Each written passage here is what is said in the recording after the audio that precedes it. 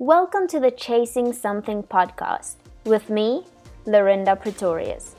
Here we get real and raw about the struggles and the joys of being a young adult following Jesus in a post-Christian world. Join me as I engage in tough, controversial, and highly relevant conversations to enable you to thrive in your chase.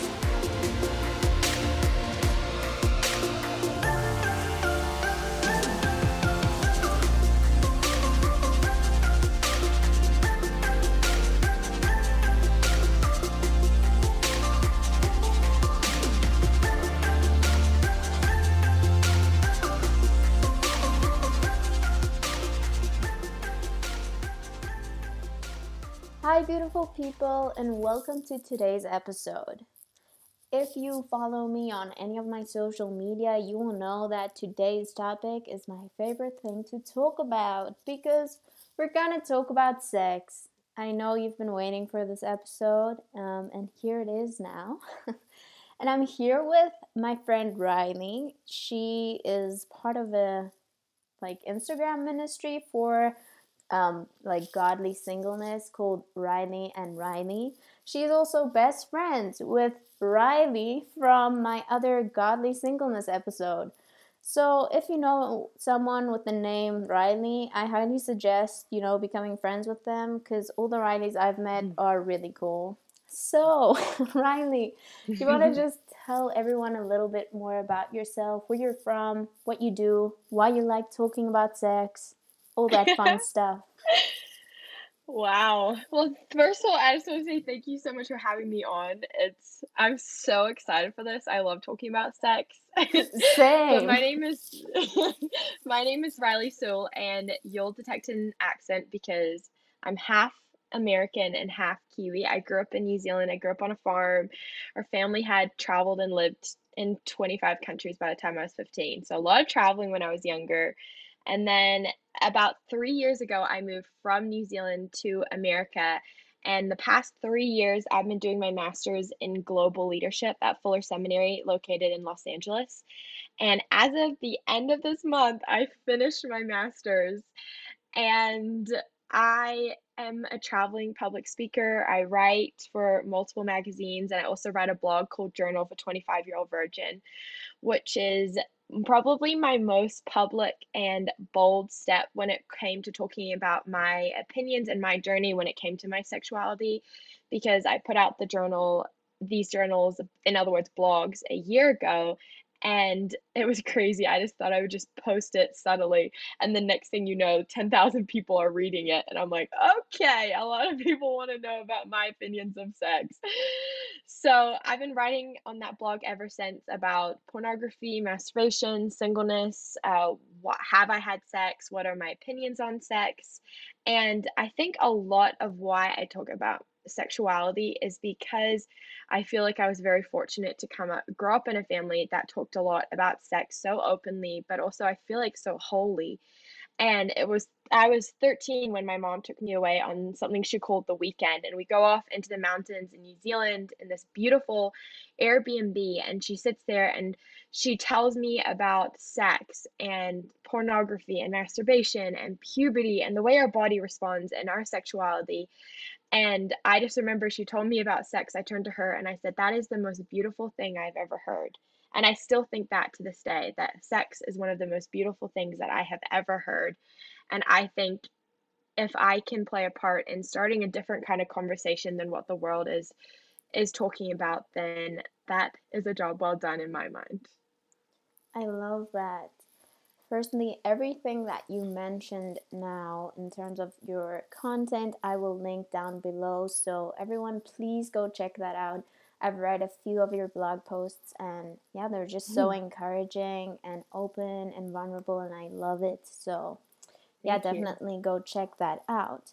But the other thing that I just love is, your heart for starting this conversation. And I love Mm, that you grew up in a house where you could have this conversation. mm, It's interesting because I have a similar heart, but my experience was the complete opposite. I remember my mom not speaking to me about sex, just giving me this book to read about it. And yeah, it's a interesting.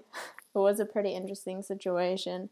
But after recommitting my life to Jesus and really committing my sexuality to Jesus again, I just Mm, realized this conversation is so necessary.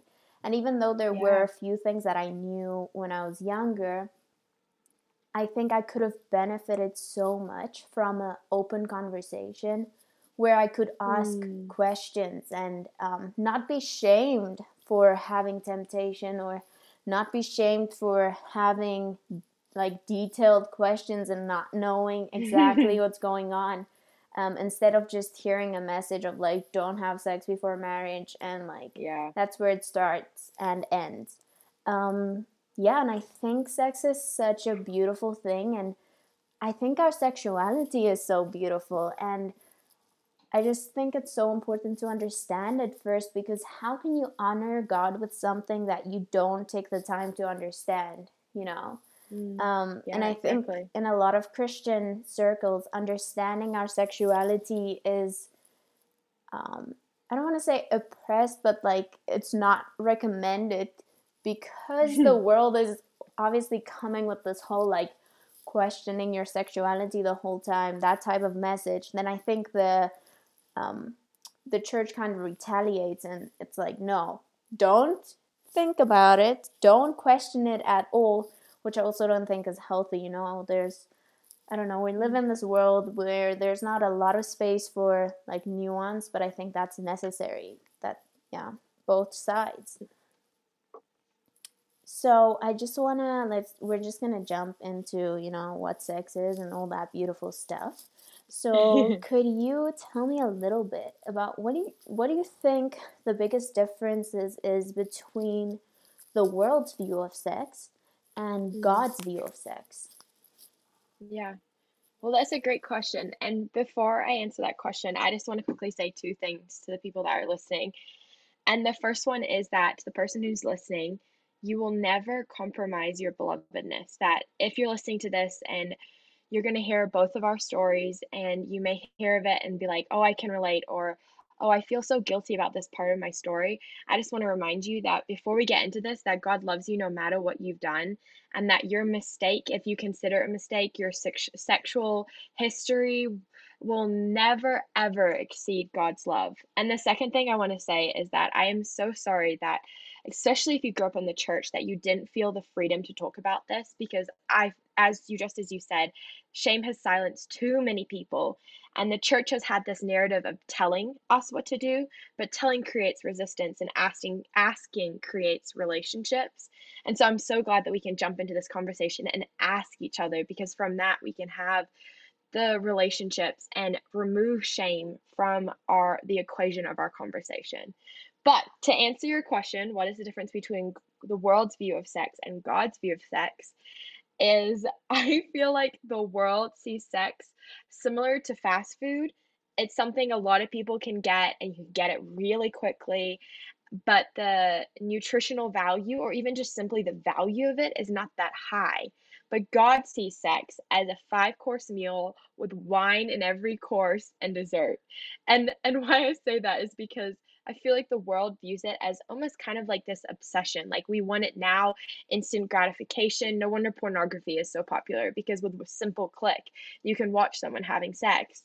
But God views it as something that is to be valued. And if it's valued, we're willing to wait for it, because I happen to believe that if something doesn't cost you much, it will not be appreciated much either. But one similarity I believe that is between God's view of sex and the world's view of sex is, this may surprise you, but the God and the world both want us to have a lot of sex. But the world wants us to have a lot of sex with a lot of people, and God encourages us to have a lot of sex with one person under the covenant of marriage. And think of the first ever commandment that God gave us as human beings. It was be fruitful and multiply. God's like, go have fun. This is a gift I created for you. Yes, it creates children, but in the process of it, as fun and enjoyment. And it's so crazy to think that sex was one of our first commandments we were ever given. And it was a place of love and a place of intimacy, and it was a gift to humans. Yeah, I just really agree with everything that you're saying. I think also the world has made sex this commodity, and the world is very much about like sex is definitely a selfish thing, I think, in the Yeah. world, because it's about pleasing yourself, where I think sex in God's view is about giving yourself to another person, Yeah, and that's really not, good. yeah, not that this selfishness, and really it's about intimacy and vulnerability. And I think that's something that people don't understand, or they don't completely grasp why it's so important to have a covenant before you have sex. Because the whole Mm. idea is that you are naked and unashamed before this person. And when there is a covenant, of course, I know now we have like very high rates of divorce, but in God's view of marriage, there's no such thing as divorce. You can't separate what God has brought together. And so, this idea is that you committed to this person. And so, when you are naked in front of them, there is no space for rejection. When you think Mm. about the like what's going on in the world right now, I mean, there's especially with hookup culture and one night stands, everyone receives rejection when they're in the most vulnerable spot ever. Um, and I think Yeah. people also kind of forget that the intimacy that you experience in you like in your sex life will only Mm. be like as deep or sacred as the intimacy you experience like outside of your bedroom. Like it's this beautiful thing of intimacy, but if you don't have this connection, this commitment, open communication with your partner, like, yet, Mm. I mean, I'm not saying that you won't have fun, but you won't experience true intimacy that I believe God intended for sex, you know? Mm. Mm. And just as like food is something we digest, food is also something we talk about. And I think the same applies to sex. Sex is something we digest, but sex is also something we talk about. Mm. Yeah, I also like recently started watching the series called Normal People. But I kind of had to skip the entire series because and because it was just sex. No, but like, and you know, it made me think, wow, our culture is over sexualized. And again, Oh I yeah. think sex is beautiful. And I think it's so necessary to talk about Mm. it in a healthy context. But there's also sex has definitely become an idol. I think there's this quote that I heard in one of my favorite sermons, and the pastor or the quote that he said was, everything's about sex except sex because that is about power. And I really think that's the world we live in right now, where it has totally become this idol. And again, I think it's a Mm. beautiful thing. I think it's a gift. The same way, marriage is a gift. But firstly, that doesn't happen to everyone. Not having sex does not kill you physically, emotionally, or spiritually. That's just like a lie.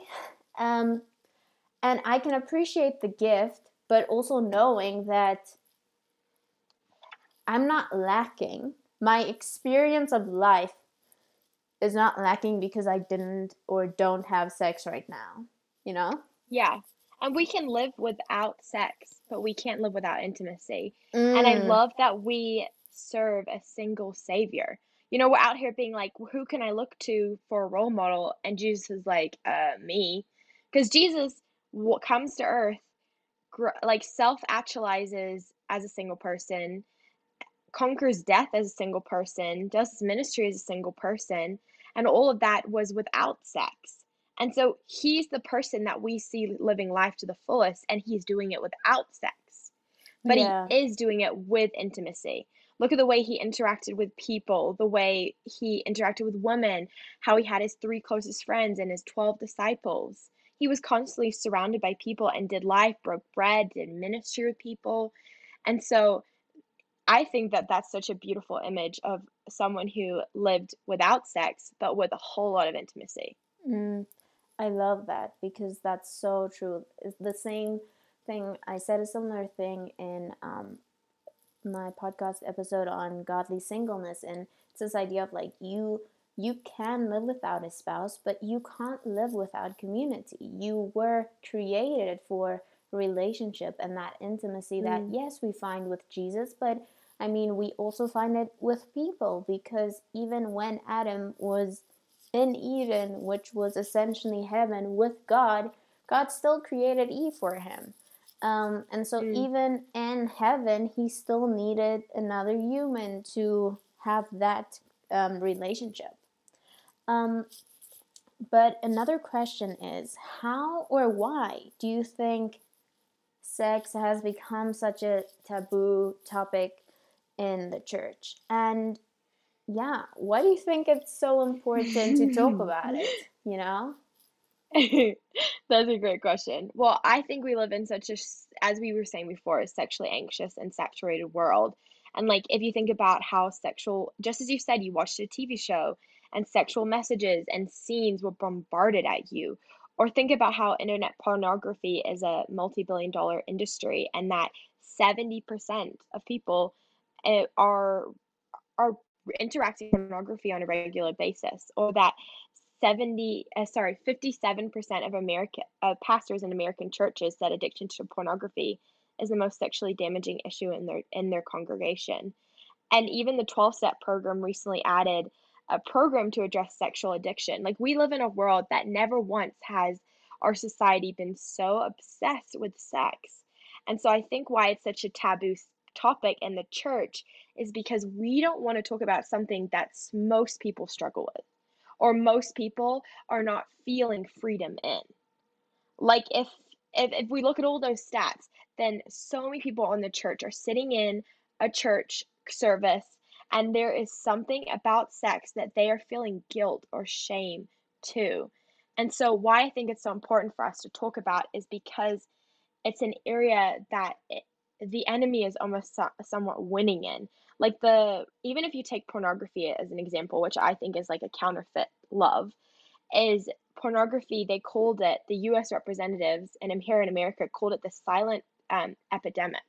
It's a thing that no one's talking about, but yet it is causing so much problems with men being able to perform, with people like they're getting addicted to it. And so I think why it's so important to talk about in the church is because it's an area that if we don't talk about something, the enemy is winning.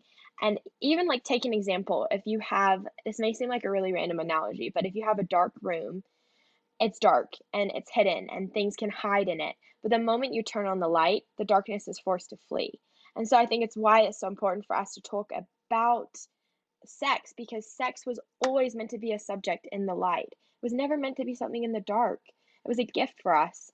And another thing is that everyone is sexual whether they have sex or not, because sexuality entails more than our female or male like parts, like more than a vagina and a penis. It affects the way we dress, how we present ourselves to others, the way we interact with people, our sense of identity. And so, therefore, I think that a call for healthy sexuality for people in the church and out of the church is for everyone who is married, single, and everyone in between. But sexuality is to be embraced and delighted in, just as you said, it's a good thing, but at the bounds of wisdom and at God given boundaries. And one of my favorite quotes is by this German theologian, and his name is Rollheiser. And he says, sexuality is a beautiful, good, extremely powerful, sacred energy given to us by God. It is also the pulse to celebrate, to give, and to receive delight, to find our way back to the Garden of Eve where we can be naked, shameless, and without worry as we make love in the moonlight. Sexuality is not about finding a lover or even finding a friend. It's about overcoming separatedness by giving life and blessing it. And I love that idea of like getting back to the garden where we were naked and unashamed, which is exactly what you said. But for us to get to that place, we first need to talk about it. And that's why church, a place that community was created for community, is one of the best place to have a conversation about sex. Yeah, I love that quote so much. Wow, that's so beautiful. Um, Yeah. and I again see I watch all these interesting videos on YouTube. A month or so ago, I was watching this video from BuzzFeed on this woman who said she hated her vagina. And I was like, wow, this is an interesting situation.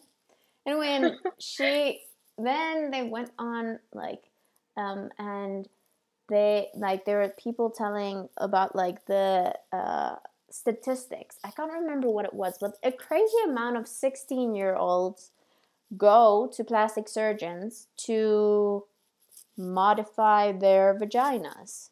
Isn't that weird? Wow. And it has a lot to Wow. do with pornography and the false standards and everything like that. Mm.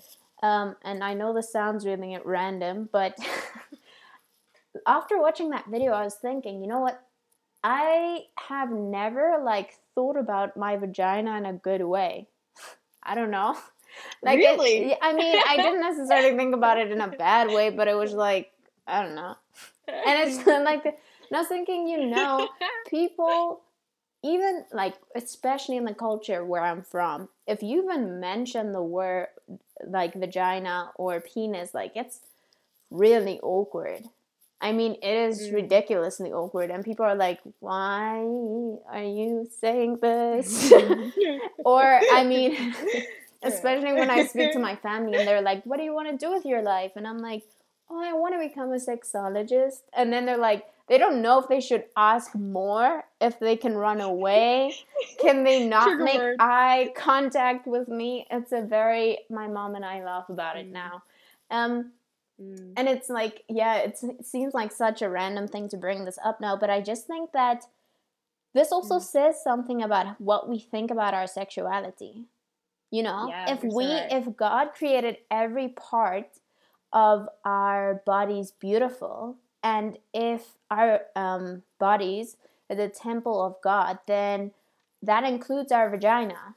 I mean, and that's that's just such an interesting concept that I haven't thought about it much before that video, and I was just like, yeah, there we really need to move into like a sex positive, sexuality positive space in the Christian realm. Again, not go have sex with everyone, but within the will of, or within the bounds of God's will, we can honor him with our sexuality, and we should appreciate it even in our singleness, because we are, like you said, we are single sexual beings, and our sexuality is not our entire identity, but it forms a part of it. It forms or shapes certain experiences for us. And it's just so important to also embrace that and bring and surrender it to Jesus, But you can't surrender it if you don't really know what it is, or you don't take the time to think about it, and even really have a conversation with Jesus about it. I remember talking to Jesus about my sexuality for the first time, and it was a really interesting situation. And telling people, yeah, you should do it too. And they're like, what? I should talk to Jesus about me being turned on? Like, that is not, no. Oh, I do it all the time. I'm like, the other day I was in the car and I was like, Jesus, I want to have sex so bad right now. And then if it's like, if that moment becomes too much, I'm like, then I'm calling my mom, and then I'm calling my mentor, and I'm like, yo, like, because it's I'm rough like, I'm out here trying in not these to streets. act out on it. I'm like, especially if I'm around a cute man, I'm like, whoo, baby. Yeah. No, I get. And you know what I think is also pretty harmful is this idea, just not kind of on the topic of sex drive, is two things that I think the church to some extent preaches that is not really great, is this idea that firstly, men can't control their sex drives, which is just such a lie. Honestly, everyone can control their sex drive. It's like self-discipline, self-control is a fruit of the spirit. You can control your sex drive. Preach. It might be hard, but you can. So this excuse of like I just can't, and this is not really the topic for today, and I don't want to go into like rape and everything, but it goes into a lot of those things, like not just that, but no, like guys, you can control your sex drive. Like this, you're just really lying to yourself. And the second lie is that women don't have a strong sex drive, which as a woman Oh with a man. strong sex Okay, drive, ma'am. I found very, I feel like this is unhealthy to preach this because it's not true. And then you also underestimate yourself because you're like, oh, we don't really have strong sex drives, but we do, or at least I do. And it's really Girl, good to same. be really honest with yourself, because how can you again honor God if you keep lying to yourself about your sex drive? Mm, yeah, that's so good. And like I love what you were saying before about how God created us and he created our bodies and he created our vagina, he created our penis. And I just think about what if we went into like an art museum and there's this beautiful painting on the wall, and yet somebody had put a piece of paper and put it on like a corner of the art. And so you couldn't fully see the art. You can only Mm, see part of it. And that's like kind of like what we sometimes do. And I'm not saying like show your whole body to someone. Obviously, that is a place which I believe should be for your husband or yeah. your wife. But like I just think that it's about claiming all of who you are, appreciating all of Yes. you who you are, including that part. And in fact, I remember one time I had this idea of like what if you came into that art and there's an old man and a young man and they're staring at the art, and the old man turns to the young man and says like, what do you think of this artwork? They're standing there in a museum looking at a piece of art, and the young man says, I think it's really ugly. Like, I don't like this painting. I think it's really horrible. Like, I don't think anyone would buy it. And the old man turns to the young man and says, so you don't like my art. And what I mean by that story is the moment that we discredit, belittle our art that God created us to be, that he doesn't make a mistake, we also Mm, belittle him. And so by yeah. belittling even and by disgrading and ignoring my vagina, I do so because God's like, I created all of you and I didn't make a mistake. Yeah. I love that. That is so Mm. true. And people are gonna be so uncomfortable, but it's good. So you mentioned just now that you believe kind of like showing yourself or having sex is for covenant or for a marriage. Um, Mm. but does the Bible actually say that sex before marriage is a sin, or that Mhm. sex is um, specifically designed for marriage? Where does the Bible Mm. say that? Why do you believe that? Oh, well, I think the Bible talks repeatedly about sexual immorality or sexual sin, and these references to sex are talking about any sexual activity outside of marriage. So if you're having sex without being married, there are some very like strict scriptures that God's saying, I don't want you to do that. Or if you look at how three times Songs of Solomon says, do not arouse or awaken love until it so desires. And there are certain scriptures, and so I think it's really important not to take one scripture. I think it's important to take the entire Bible. But like 1 Corinthians 7:9 says, but if they do not have self-control, let them marry, for it is better for them to burn with passion. Or Hebrews 13:4 says, let marriage be held in honor among all things, and let the marriage bed be undefiled, for God will judge the sexually immoral. And Matthew 19:5 says, for this reason, a man will leave his father and mother and be united to his wife, and the two will become one flesh. And like the two becoming one flesh is referring to sex. And like I said, there's a lot of warnings, like 1 Corinthians 6 says, like, run away from sexual sin. And so I think when you take the whole Bible into account, it talks about the warnings. Like I said earlier, the warnings is when it comes to sexual activity outside of marriage. And there's a whole lot of encouragement for sex inside of marriage. Hmm. Yeah. I will link an article below from Relevant magazine that I think explains the verses really well, because I think Oh, some of the awesome. newer translations have made, that yeah, some things have been changed, but like you said, looking at all of the verses together and the Mm, design that God has set in Genesis 1 and 2, it is so clear what God's heart is for mm, sexuality, and that it is within the bounds of marriage, and that marriage not just being a contract that can be broken, but a covenant. And I think something that I often remind people of is that in the Old Testament, a covenant, or when they made a covenant, like two people would take an ox and they would cut it in half and they would put it on the ground and they would like make an infinity sign, like walk an infinity sign around the um, different pieces of the ox. And the person who broke the covenant, right, that person could be killed by the other person or be cut in half by them, because that is how serious a covenant was. And this is like mm, a weird and kind of gross image in a way, but I think it's important because I think people don't realize that a covenant is not just this paper that you're signing. That's a contract. Obviously, it's abiding by the law of the country or whatever, but you can break a contract.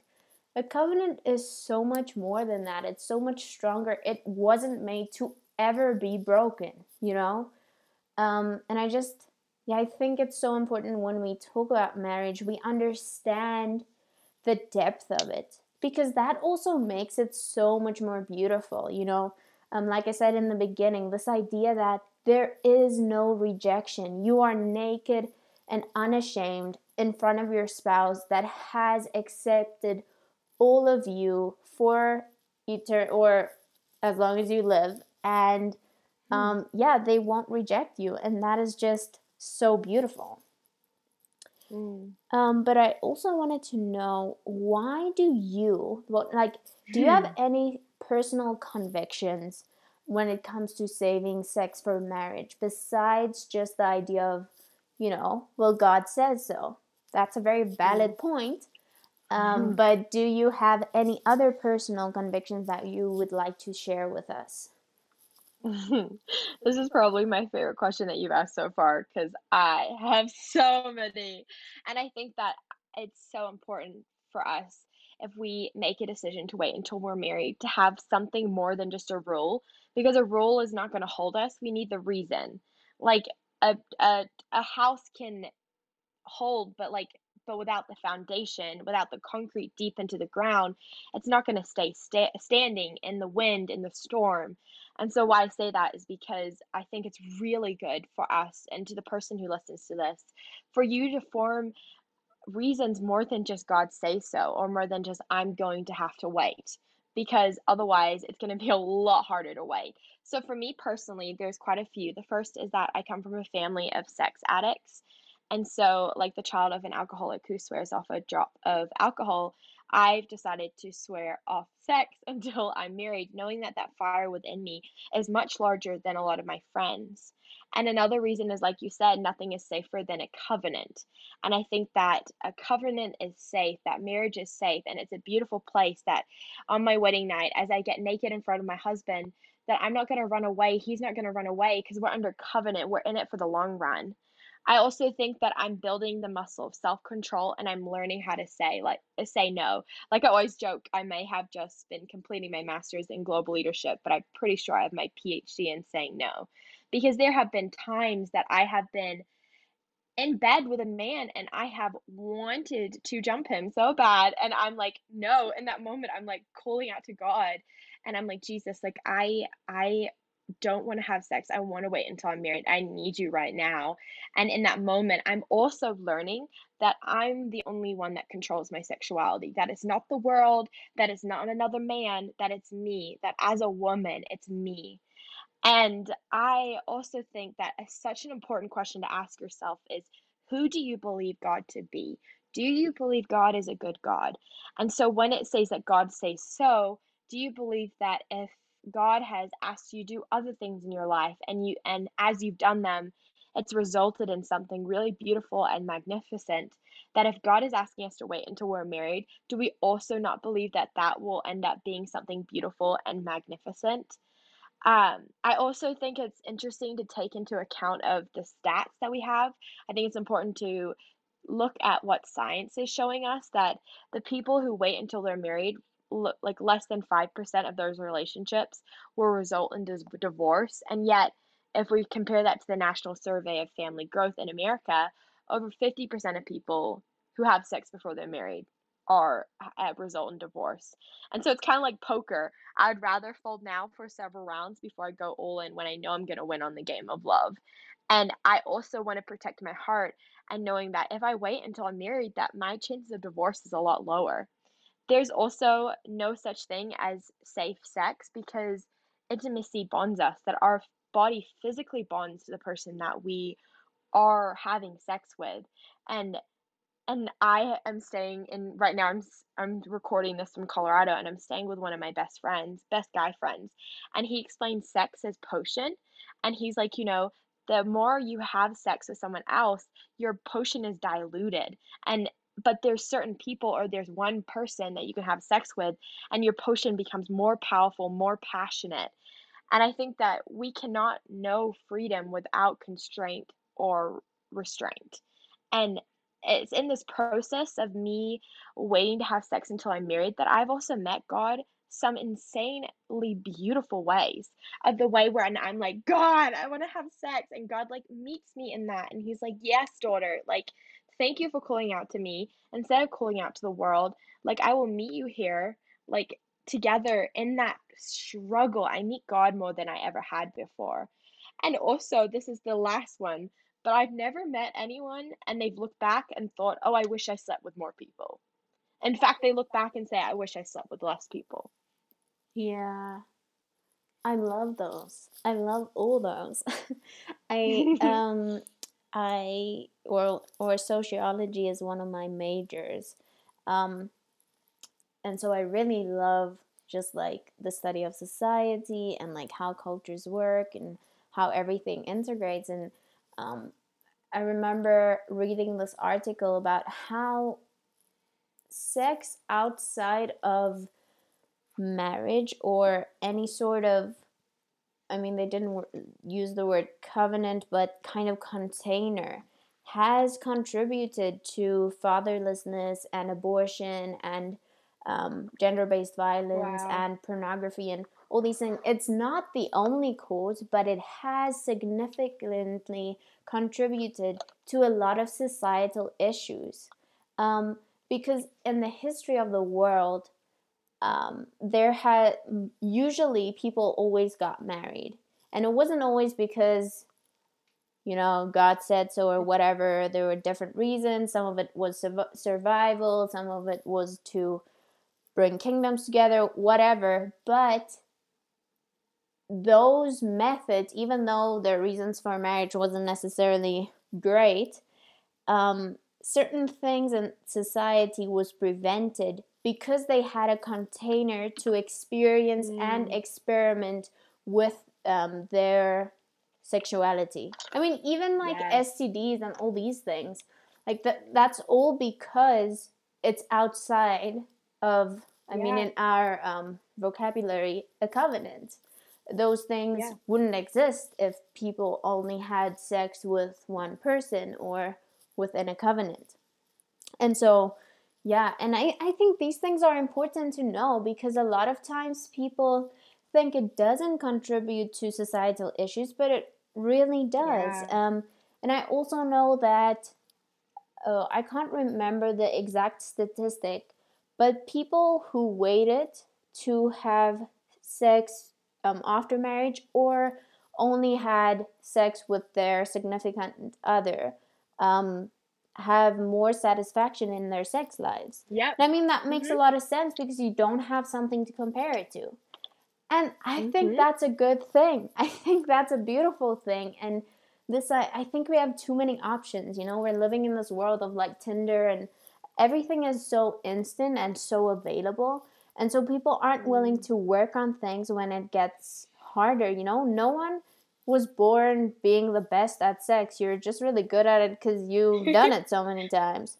So why not practice with your spouse? I just think that's a great Exactly. idea. But since we're talking about sex, what is sex? Because, you know, I used to, when I was in high school, it's a very interesting situation where I live because we're like this pretty conservative culture that's very much based on Christianity, but then, like, especially the States and the morals there have infiltrated our culture a lot because we watch a lot of American movies and everything. So there was always this idea of like, if you do too much, you're a slut, but if you don't do enough, then you're, I don't know what the word is, a prude or something. Like, yeah, it was this weird balance to figure out. And I remember in high school, it was this idea of like, you can do everything except like vaginal sex. I mean, even if you say oral sex, even though sex is literally in the name, you're like, no, that's not sex. Okay, that was also very much linked to a false idea of purity and how virginity equals purity, which is obviously not true. But before we get into that whole conversation, let's just talk about what do you regard as sex for? I mean, your own standards or whatever. Sex to me is intimacy. And intimacy I define as into me you see. And I think that when it comes to sex, sex is about arousal. And so anything that includes arousal, I would define in the category of sex. Mm. That's very good, and I really appreciate that. That kind of goes into the question of how far is too far, because I think when you look at a psychological perspective or a neurological perspective, being turned on already releases a certain amount of dopamine in your mind. And then after a certain point, you also release serotonin, which is the thing that binds you to the person. And so, yeah, the point is just that you don't need to have vaginal sex to be turned on or to have an orgasm or to be binded to that person, because sex is, like you said, yes, intimacy, but if you think about the physiological thing, like it can be anything that turns you on. And so for different people, it will look differently. And you will have to have certain boundaries. But I want to say, yeah, like, because I think a lot of people are like, oh, we can make out and everything is like still, it's chilled until a certain level. But you're putting yourself in a space where if you're like making out a lot or whatever, like no one I know at least makes out and doesn't get turned on. Like maybe, I don't know who that, yeah. But I just like, I don't think that's a great idea. You can do that, but again, also just with like neurological things, and I know this sounds like, oh, this should be a Christian podcast, but I think it's important to understand that yes, God is saying this, but he says this because he designed you a certain way. And so science, especially when it comes to sex, is not contradicting the Bible.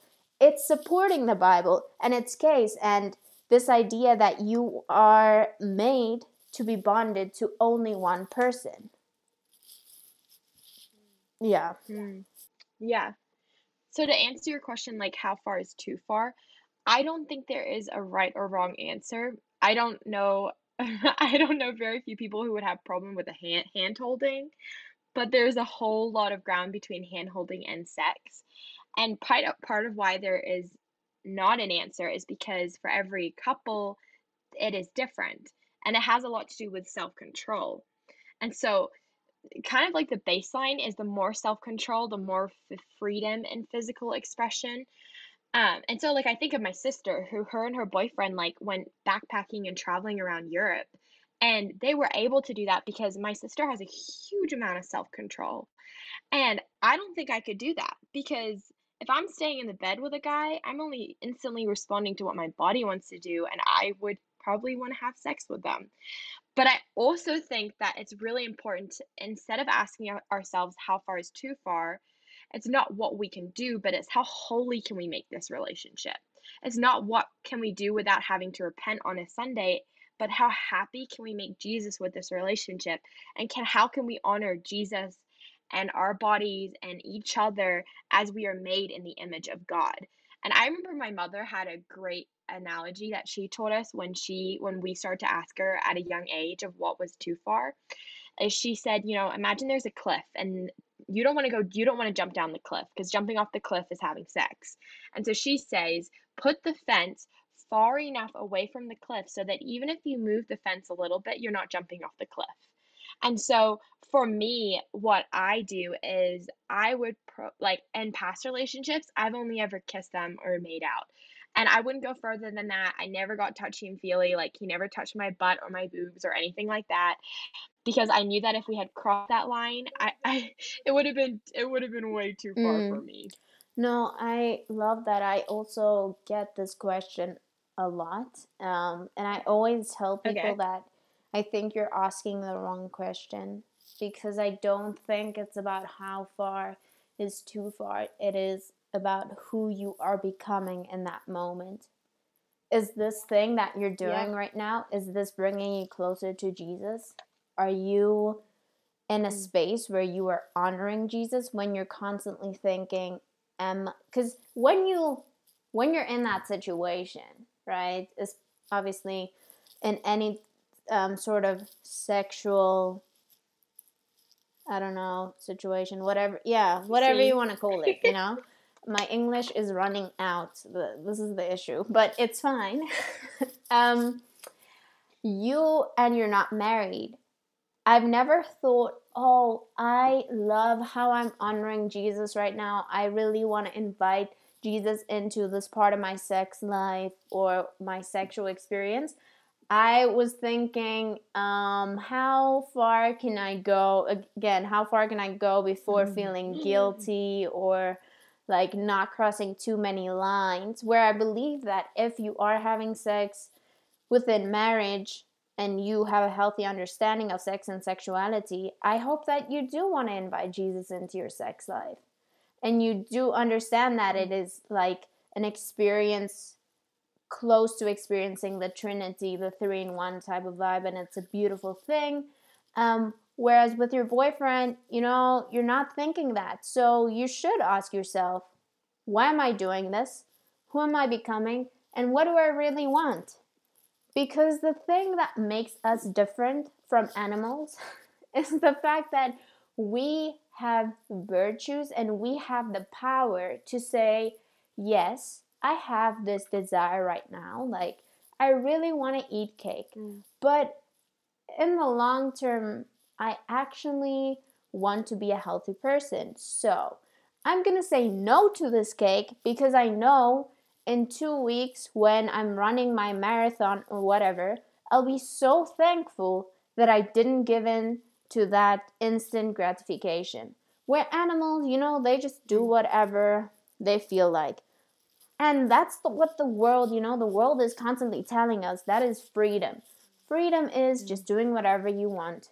But that's not true. True freedom is being able to say no to what you want in the second because you're actually saying yes to what you want in like the long term. And as Mm. believers, Yeah. obviously or hopefully, your long term goal is to become more like Jesus. So you're saying no to this thing right now Mm. because ultimately you want to become more like him. Yeah, and it's the world can offer us so many goods when God offers us great, and great requires time. And I think about like how when I was younger, I wanted these shoes, and there's like the alternative shoes that were way cheaper and not as high quality, and I could have just bought them then, but I ended up waiting and saving. And so, even in our sexuality, that we're waiting and saving, my friend explains it, Tori Masters, as like a bank account. Like you're transferring money and you're like building and building and building in this bank account. And I loved what you were saying before about like temptation is like temptation's not a sin, but I think we should when it talks about like setting realistic physical boundaries, I think we should put ourselves in a place where we decrease temptation and increase accountability. So like when I have friends that go over to his house and he's playing music and candles are lit and it's 10 p.m., you're in a place where you're increased temptation and decreased accountability. And I remember when I was dating my ex, I told him that, like, I think that's another little side note is that when it comes to setting realistic physical boundaries, be open and honest and talk with your partner and agree on boundaries and then go a step further and be and brainstorm with your community of what boundaries look like and tell them your boundaries and get your community to hold you accountable. And because I think sometimes we'll be like we'll talk to our boyfriend and be like, okay, we're just making out, but we don't invite our community into it. And I think that's the difference between really being able to hold even stronger to that ability. But as I was saying with my ex-boyfriend, we talked a lot about boundaries, and I would call it, I said we weren't allowed to be together alone past Riley o'clock, which was 10 p.m. Because I noticed that whenever it was past 10 p.m., like Riley got real frisky, and I was like, okay, like I need to back it up. And so it'd be like 10 o'clock, 10 p.m., and I'd be like, all right, bye, like I need to go. And also remember, it's not a don't, it's just a wait, it's a not now. And so I think that is gives us some excitement that we feel this desire to have sex and maybe you're holding hands or you're making out with your boyfriend or whatever. Remember, it's not a don't. It's not like you're never not going to be able to have sex, but it's about waiting and not now and knowing in that waiting that you're showing love and respect to one another in one of the beautiful most beautiful ways. Yeah, that I love that. I love that so much. Um, I kind of want to end off with a question that you just discussed actually on other Riley's podcast, which I will also link below. Um, so we're just gonna quickly talk about masturbation. I mean, I know we can do a whole podcast episode on that actually, but we're just gonna briefly touch on it. We've spoken about the fact that we both have strong sex drives and that we believe that we should honor God with our sexuality and with our sex drive. Um, so how do we do that? How do we practically honor God with our sex drive? And is masturbation a way to honor God with our sex drive? Or is it a sin? If it is a sin, or if you believe it's a sin, why do you believe that? Because obviously the Bible doesn't explicitly talk about masturbation. But yeah, just give me your thoughts on that. Yeah, that's so good. I love that first question. Like, why do we have a sex drive and how can we honor God in our singleness? So, there is this man, and he was a fourth century theologian. So, he wrote this years ago, and his name is John Chrysostom. And he said, but the virgin, on the other hand, has no remedy to extinguish the sexual fire. She sees it rising to a crescendo and coming to a peak, but she lacks the power to put it out. Her only chance is to fight the fire so that she is not burnt. Is there, then, anything more extraordinary than carrying within one all of this fire and not being burnt? And so, why I love that quote so much is because for this theologian, he's acknowledging that the virgin will have sexual desires, but he does not conclude that as a result they will certainly have sex and therefore must get married. Instead, he's like drawing the complete opposite conclusion. He's saying that these virgins, or like these people, in other words, virgins was just like a word he would use, is fighting the fire by the power of God. And so the fire is not denied or ignored and the body itself, but it's far from being considered bad, but it's actually a place of victory for the person. And so, let me put that differently. Like, your sexuality can be valued by self control as much as sexual intercourse. Because love is not just communicated by the sex one has, but by the sex one hasn't have. And so I say that when it comes to our sex drive, that our sex drive is a beautiful gift. It's a powerful gift, but it's a place in which we can find victory in, that we can learn more about ourselves, that we can be an expression of love. And a vital part of healthy sexuality is accepting and understanding that God made it us, and He made us as sexual beings. And He made us as sexual creatures that so that we can become more deeply knowledgeable creator. Like, we can become more knowledgeable of the creator because He put this in us. And we're given the power to become more aware of our sexuality and know another human sexually, and or understand ourselves in singleness sexually, and so that we might have a hint of what it's like to know Christ supremely. I believe God means for human sexuality life to be a foretaste of the pleasure and purity of knowing Him. And so I say all that to say that our sex drive is a place that we can meet God. It's a place that we can acknowledge that it's a beautiful place of our victory, that it's a way of us communicating to God that I'm being obedient in this. Like, it's hard. I'm feeling the fire, but I'm going to meet you in the fire. I'm going to trust that you're going to help me control this fire. And then as with your second question, is masturbation a sin?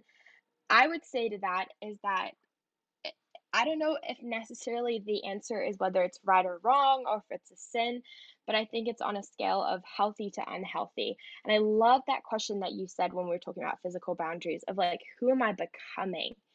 And I think we have to ask ourselves in that as we're masturbating or as we're reflecting on masturbating, who am I becoming in this? And the question I ask myself is, will this elevate or compromise my relationship with God? And so for me, I started masturbating when I was like 12, but then when I had been like, it was like on and off, and I'd always feel guilty. And I think it's really important that if this is something you're doing, slow yourself down and ask yourself questions. And so ask yourself, like, why did I want that happy shot? What was I thinking beforehand? What happened beforehand? How do I feel afterwards? Afterwards, do I feel empowered or do I feel the need to repent? And also know that shame accelerates the pain cycle. And so, if you can identify ruthlessly the shame in that process.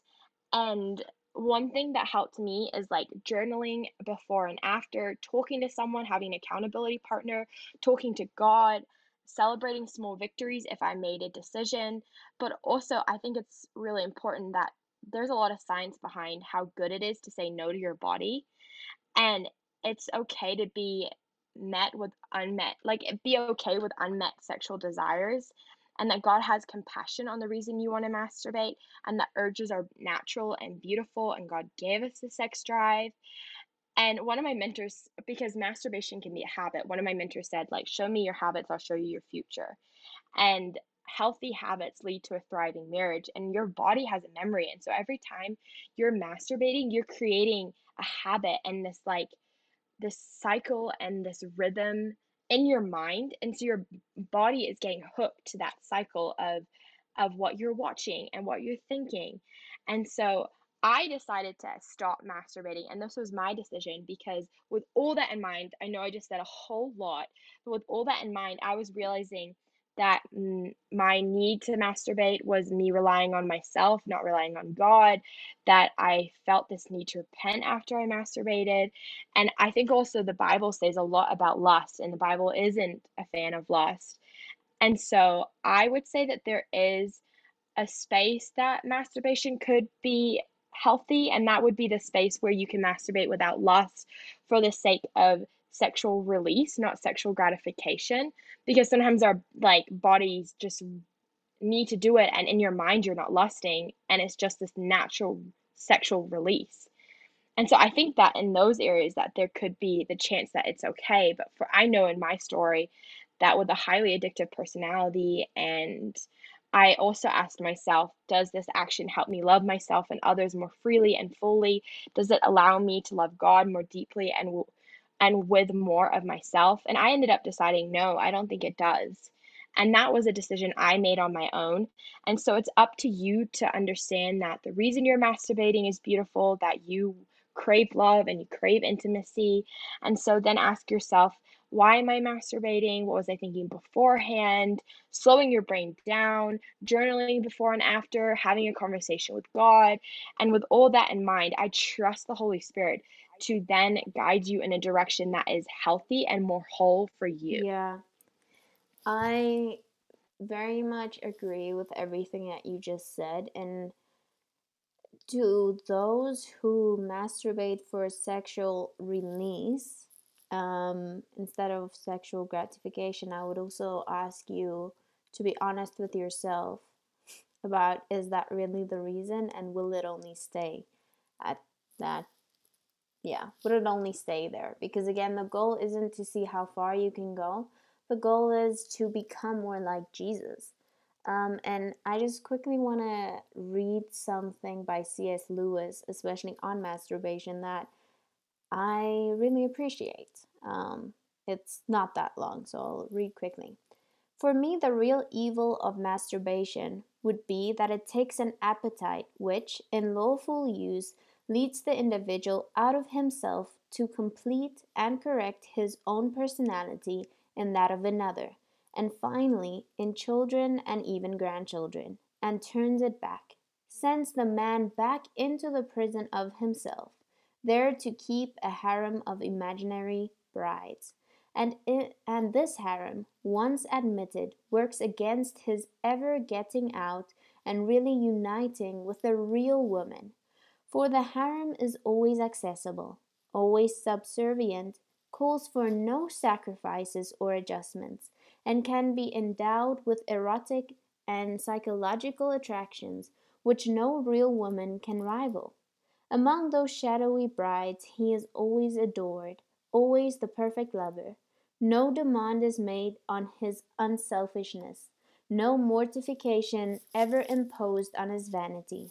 In the end they become merely the medium through which he increasingly adores himself, and it is not only the faculty of love which is thus sterilized, forced back on itself, but also the faculty of imagination.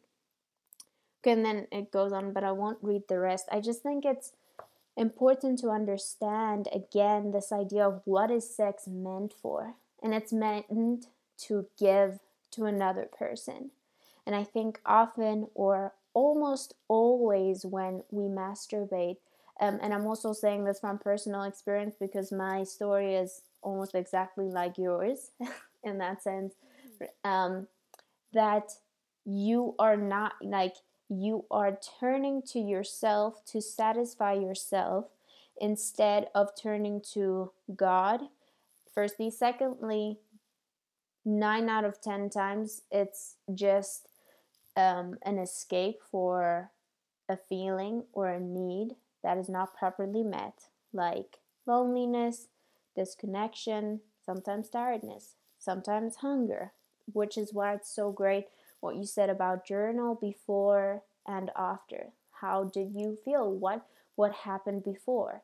I know also statistically most people who masturbate before they get married don't stop after they get married. And again, that's because you're actually running away from something else. You're not really filling the thing that you think you are. You're not just doing it because you're turned on. You're doing it because you feel rejected right now. You're doing this because there's usually a bigger reason, and this is just one of those escapes. Um, and so I personally would not recommend masturbation, but yes, you should decide for yourself and your own convictions, but really be honest with yourself. Because I think a lot of it, the time we lie to ourselves. We're like, oh, but that's not really what I want. Like, I'm not really that easily turned on, or I'm not really doing this because I'm feeling rejected. But if you if you're honest with yourself, you'll realize there are underlying things, and actually dealing with the issues will bring you so much more freedom than just running to something else. Um, yeah, and I'll kind of end up off with that. So before we leave, I just want to ask you, what are you chasing right now? I'm chasing a life full of more vulnerability and raw conversations. I'm chasing the habit of courage in my decisions. I am chasing wholeness and acceptance of identity as God's daughter. I am chasing a life full of adventure and travel and exploration. I am chasing the idea that my love story began the moment I was born, not the moment I meet my husband. And I'm chasing a level of more self awareness, which includes me understanding the darkness and the messiness and the dark night of the soul of who I am. And as an Enneagram 7, which is the enthusiast, I don't know if you know Enneagrams, but I our fear is emotional pain. And so for me to be pursuing vulnerability and for me to be pursuing understanding that I'm and acknowledging the moments that I'm sad or mourning, that's really painful and hard for me. But I know that it's in those moments that I chase sometimes the polar opposite of what I want, that those are the moments that I can often meet God most radically. And I'm also chasing a life that's obedient to God in every day and a life that finds one person per day to change through the power of God. And I'm chasing the idea that my sexuality is beautiful and powerful and sacred, and that I can be healthy sexual even as a single person. Those are all so good. Wow, I love that. Yeah, Riley, I just want to thank you so much for being willing to have this conversation with me. Thank you for opening up, for being so vulnerable and just sharing parts of your story to complete strangers. I think it's so powerful. And I truly believe that conversations like these will change the world.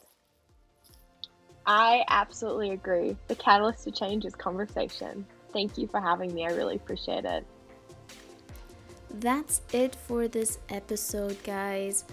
Before you go, though, please check out the link in the description to join our Facebook community, because you can meet some new friends who love Jesus and controversial conversations. And isn't that amazing? Have a great day, and remember that you are so loved.